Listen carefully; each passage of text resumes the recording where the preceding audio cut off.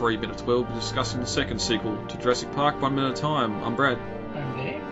And on this episode we'll be talking about minute 13 of Jurassic Park 3. Dave, ready to get into it? Sure. Alright. As we entered minute 12 of Jurassic Park 3, the rapid prototyper had finished, and Billy removed it and showed Grant, and then blew through it, and we heard a shrill sound. As we open on minute 13, Grant smiles, remembering the sounds the raptors made on Isla Nublar. He takes the resonating chamber from Billy and says, "Wow, this is brilliant, Billy. It really is. But it's sad to say it's just a little bit late." At the 12-second mark, we can hear footsteps on gravel outside the tent, and then we hear someone call Dr. Grant's name. And we turn to reveal Paul Kirby, standing in the tent doorway. He introduces himself as Paul Kirby, from Kirby Enterprises, and offers him his card. And then looks past Grant and says, "How you doing, Billy?" The two men leave the tent and walk out into the dig site, and Grant asks Paul, "What can I do for you, Mr. Kirby?"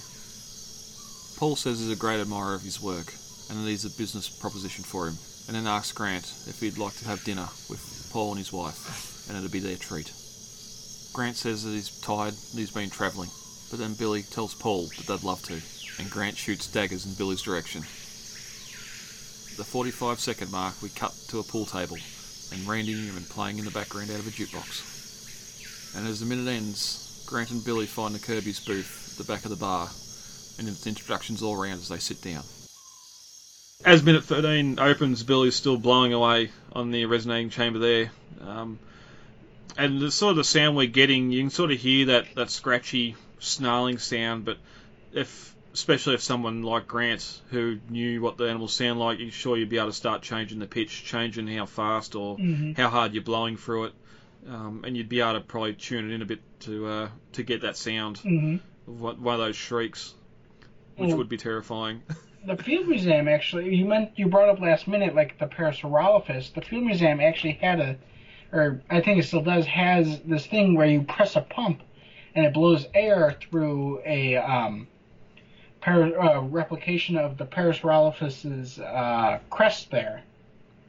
And if you press down on it harder, the pitch gets higher. If you do it slowly, the pitch gets lower. So, like exactly as you just said. Yeah. Yep.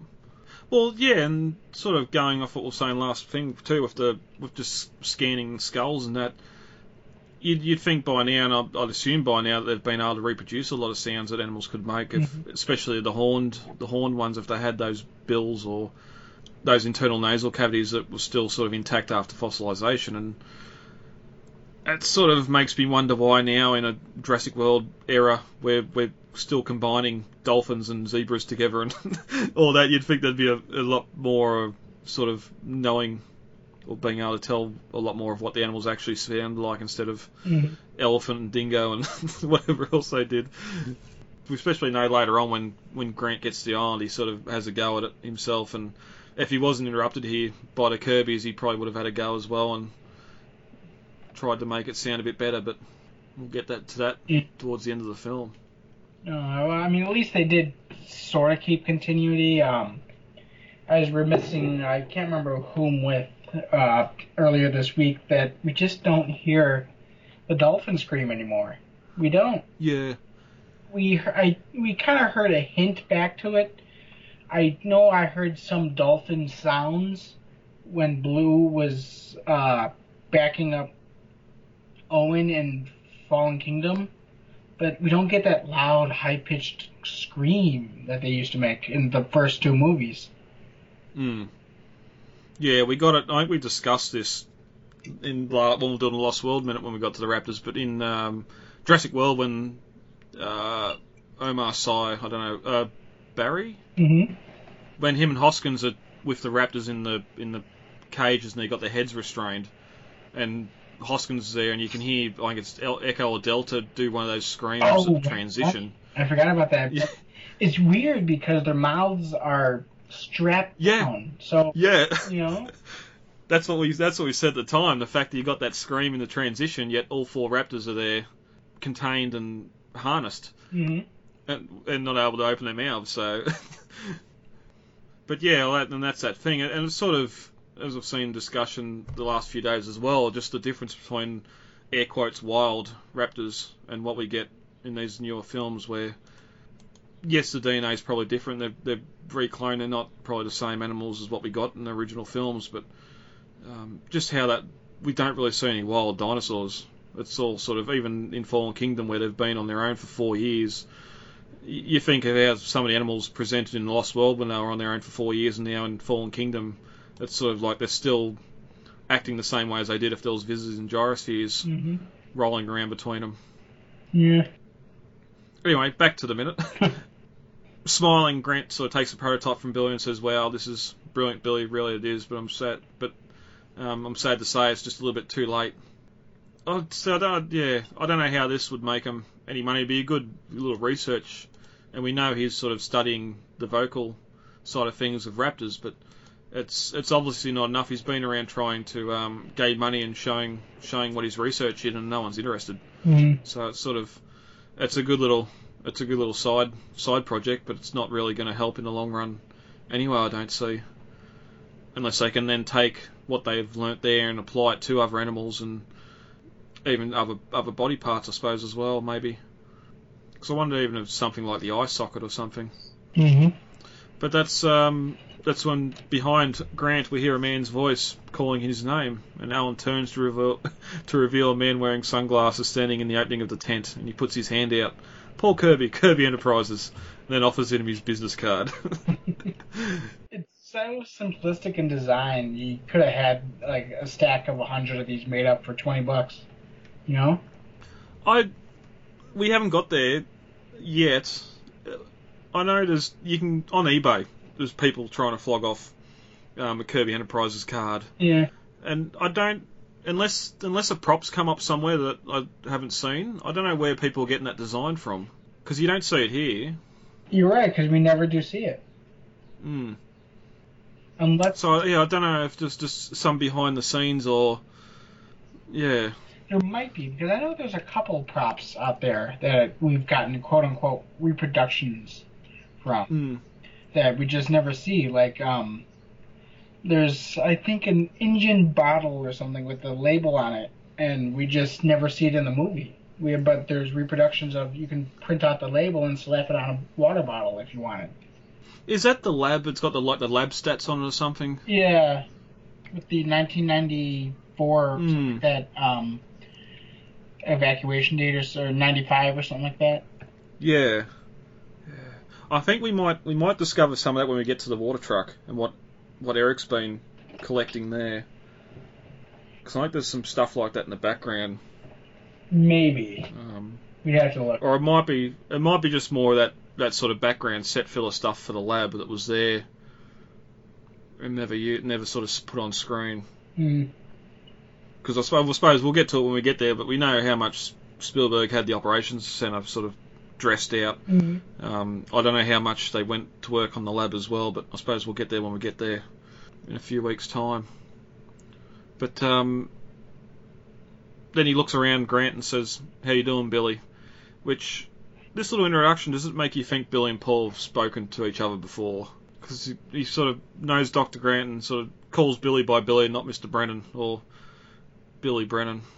It sort of just makes you wonder if those two have had words before. I know it does, because not only that, but they do seem, I mean, not only are they on a first name basis, but we do seem to hear this, the way that he talks about them when they're on the plane later. He turns to Cooper and asks, "So how do you know the Kirbys? Like they've been friends for years, you know?" Yeah, and especially too, like when we get to the script and novel comparisons, yes, he does, and it's never sort of shown here in the film apart from these little hints, and especially when he's the one that's pushing Grant to listen to what they have to say, to take them up on their offer, and do all this stuff too, like knowing exactly what the offer's going to be, or at least know that they're rich, or think he knows that they're rich anyway. But we'll get to that in a minute with the novel and script stuff. As Paul and Grant leave the tent, he says, "First thing, I'm a great admirer of yours, and I have a position I'd like to discuss with you. Would you have dinner with my wife and me this evening? It'd be our treat." Which, sort of a dig, sort of knows how in the bank or in the hole Grant is, and says, "I'll come have dinner and I'll pay for it." just to entice him there. But Alan replies, "That'd be great, but I'm tired. I've been travelling. Maybe some other time." And just throwing that fake smile there, just trying to find any way he can of getting rid of him. But Paul says, "Believe me, it'll be well worth your while." And behind Paul, Billy comes up after leaving the tent and is walking towards him before Alan can say anything. He answered, "Would love to," which again sort of just pushing Grant to be involved here. And we never get to see it, but I would have loved to have gotten like Grant just shooting him a dirty look, like, "Come on."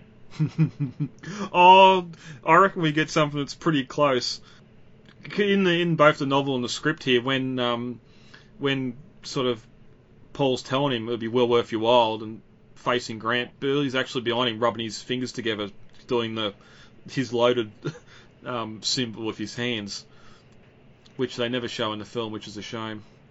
Laura replies, "Terrific," and looks back at Billy. And we get a slow zoom in on Grant's face, and you can just see that he's shooting daggers at Billy. He's not even looking at Paul; he's looking straight at Billy. And again, that sort of frightening look that Sam Neill gives. But before we move on to the bar, William H. Macy, well-known actor, second build in the film behind Sam Neill. We sort of discussed him a little bit when we done minute 0, looking at the trailer and that. I sort of know him from his goofball roles like Wild Hogs, stuff like that. But he's known for a lot more famous stuff, and he was sort of fairly active during the time the film came out, and has been pretty active ever since as well. I think the first role I ever encountered him in was Air Force One with Harrison Ford. Get off my plane. Yeah, exactly. Yeah, and then it was I knew him a lot again in like less serious roles like Fargo and Wild Hogs. Mm-hmm. But what I'm currently know him most for right now is the TV show, the Showtime show Shameless, which is set Irish Chicago family who live in the slums of Chicago. And I mean, you watch him in his role, or you watch him in Fargo, and sure, he's a knucklehead goofball. But then you watch him in Shameless, and this guy, I mean, he is a shyster, like the biggest piece of crap you'd ever know. I mean, he like constantly is using his kids to just scam people, you know? Wow. I mean, you just look at him and you know the character, and you think, all right, what stupid scheme is he up to now? I think the latest one in the latest season was he got a senator to come out of retirement so that he could be his campaign manager, so that he could steal the campaign funds for beer money. Exactly. Wow. And then, of course, it backfires on him, and the guy actually somehow gets elected. I wonder, that could have made this film a lot darker if he purchased the tickets for Ben and Eric to go parasailing and then called Enrique to say, whatever happens, make sure they get stranded there. All part of an elaborate ruse to get back with his wife. No, but they could have made this guy the villain, more villainous than he is, because in the final movie, he comes. Both the Kirbys come off as very sympathetic people who you feel sorry for, because they're divorced. The son had the wife's boyfriend got in a tragic parasailing accident, and they just want their son back, and it's all wishy-washy. No, they could have made this guy like a real piece of work. Yeah, you know? And it all goes back to sort of the Spielberg influence, where it's in nearly every film he does, where it's always the broken family, the divorce, and the kids, and everything else like that. And it's sort of, you'd think here where Joe Johnston's taking over, but because Spielberg's still in that executive producer role and still sort of really calling the shots behind, we see the same thing in Fallen King or Jurassic World as well, where even though Colin's in charge, it's sort of, he's still bringing in heavy used themes by Spielberg. Do you think he'd be a good way of getting away from it? Yes, we're going to have this average family and they're going to be sympathetic, but maybe there's a little bit of a darker side here and a good reason why they're broken or split up. But Mm-hmm. no, it's just because he's a goofball and she totals 3 cars in 3 months, whatever the line is. I suppose just bringing the films back to basics and just having those everyman people again. Yes, you got the couple of mercenaries for the action side of things, even though it doesn't really come across. But just it could be anyone on this island, and this is how what they got to do to survive. Yeah. But we're not on the island yet because we cut to a bar and a pool table, and Randy Newman's on the jukebox singing away. Oh, it always I got the soundtrack pretty early on. It always amused me about how we got this Randy Newman song on the end of a score, like a composed score soundtrack. I didn't actually look into the song at all, but I do believe it was sung, like, composed for this film. Was it? Yeah. I thought it was a Randy Newman song they just got the rights for. Alright, it's still playing next minute. I might Google that before we record next minute, so I might report back on that. But I always thought, obviously referring to Grant's hat. Mm-hmm. But No, it's funny because, I mean, you do say that, and the lyrics do kind of match the scene a bit, because big hat, no cattle, that's the Kirby's. They got all this talk in front of them, but nothing to back it up. Oh, I always thought it was Grant the cowboy, but he's got no cows. There you go, yeah, good point. That's sort of suggesting more that it definitely was written for the movie, but Yeah, that's what I was thinking too. we'll have to find out about that. Anyway, they walk into the bar as the music continues to play and come over to the Kirby's booth, and it's introductions all round. And as the minute ends, they go to sit down. But not briefly, looking into the novel side of things and script comparisons, we start to get some interesting extra bits with the script here. As Bill is blowing on the resonating chamber, we actually cut and see a flock of birds outside fly off scared, which is an interesting thing, and maybe a little bit of a callback back to the Lost World novel, where you always hear those cries of birds off in the distance. Yeah, well, in every Jurassic Park movie, Whoa. I can't remember, I haven't found it in Fallen Kingdom yet, I'll have to look for it next time I rewatch it, but we get a flock of white birds, either both seen or heard, making these and they're like CGI birds, they're not even real birds. In the first movie, you can see them on the back of the Brachiosaurus's back. In the second movie, we get them twice. We see them when the T-Rex are moving through the forest underneath the high hide, and they fly off, and we can hear the sound of them. Then we just hear the sound of them again later when the male T-Rex is coming into the camp. Yeah. And in this movie, you can see them, but don't hear them on the back of the Brachiosaurus. But I think you also see them in the no, you don't see them in the river scene. No, but then you do see and hear them again in the final showdown in Jurassic World, where they are where the I-Rex scares him off as he's moving through the forest to the trap that InGen is set for her. Yeah, well, that's it. When we brought it up when we were discussing that minute in the Lost World with the Tyrannosaurs walking through the forest, just how it's all CG and Foley work there, and obviously someone in the production loves those birds. Mm-hmm. It was like kind of a running gag in the Jurassic Park movies, which I've always liked. I can't recall. Are they sitting in the tree that the Rex knocks over when it comes through to get the Gallimimus as well? I seem to think there's birds in that tree as well, but it might just be the tree sort of flying apart as the Tyrannosaur pushes past it to get the Gallimimus that's tripped over. I can't remember it. I have to watch it again. Yeah. Because I also seem to think later on when we get, after they leave the aviary and Grant and that look back up it as the fog clears, that there's birds flying over the top of it there as well. But yeah, there are. Yeah. That's alright. We'll get to that when we get there. But I just found it interesting that they sort of fly off scared when they hear that, even though it's just Billy in a tent, not really making a lot of noise, just how much that sound carries. And Well, something I do like. I'm not sure if if it actually was there or if they added it later on.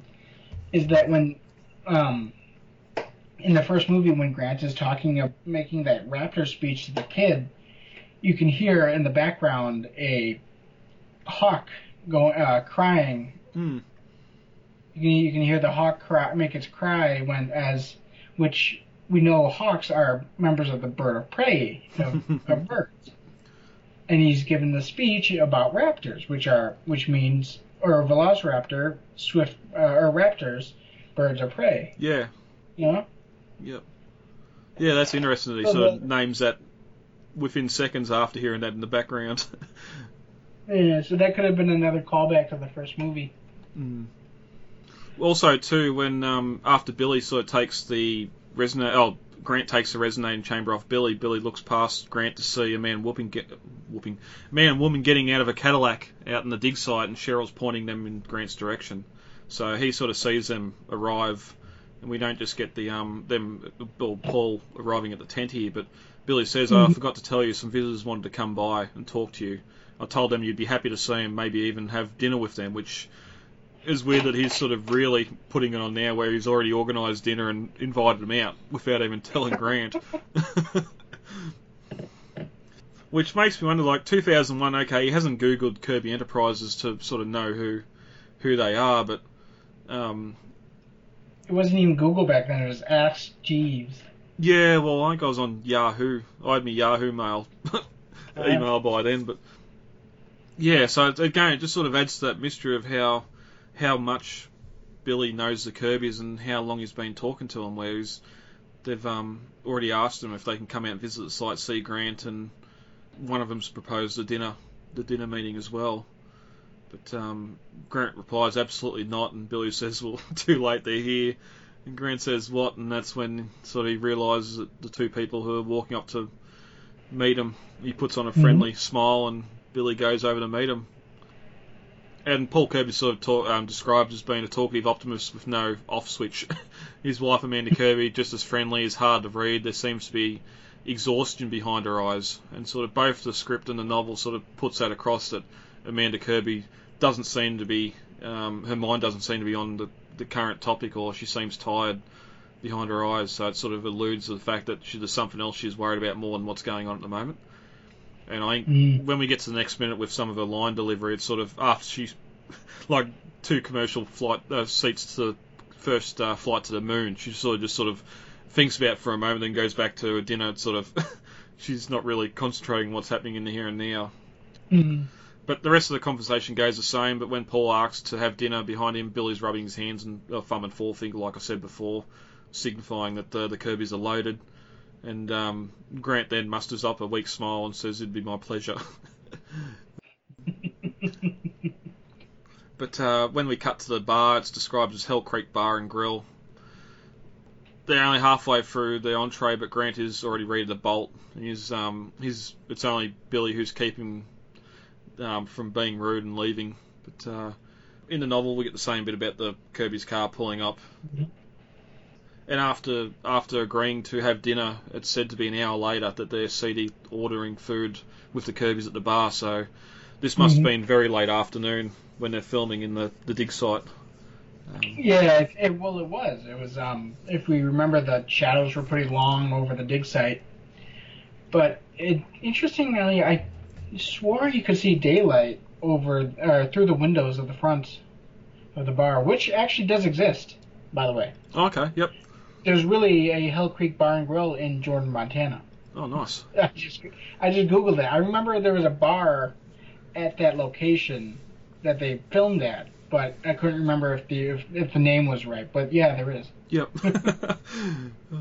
Well, as they come in to sit, you can see the pinball machines and that in the background. I wonder, obviously now, some years later, I doubt it'd be there. Probably not even under the same owners, but I suppose there would have been a time afterwards where you go there, and it'd be really funny if that Randy Newman song was on that jukebox. But yeah, that's all I've got for minute 13. Anything else you want to discuss before we get out of here for the week? No, I think we're good. Alright. If you want to get a hold of us, you can email us at lostworldminute.com. The main website is JurassicMinutes.wordpress.com, and you can find the Lost World Minutes and Jurassic Minutes over on Facebook with the pages there. David, where are you on Twitter and Instagram? Twitter, we are at Jurassic Minute. Instagram is the Jurassic Minutes Podcast. Some of the worst things imaginable have been done with the best intentions. This is how you make dinosaurs? No. This is how you play God. If we split up, I'm going with you guys. Dinosaurs lived 65 million years ago. What is left of them is fossilized in the rocks, and it is in the rock that real scientists make real discoveries. Now, what John Hammond and InGen did at Jurassic Park is create genetically engineered theme park monsters, nothing more and nothing less. Are you saying that you wouldn't want to get onto Isla Sorna and study them if you had the chance? No force on earth or heaven could get me on that island.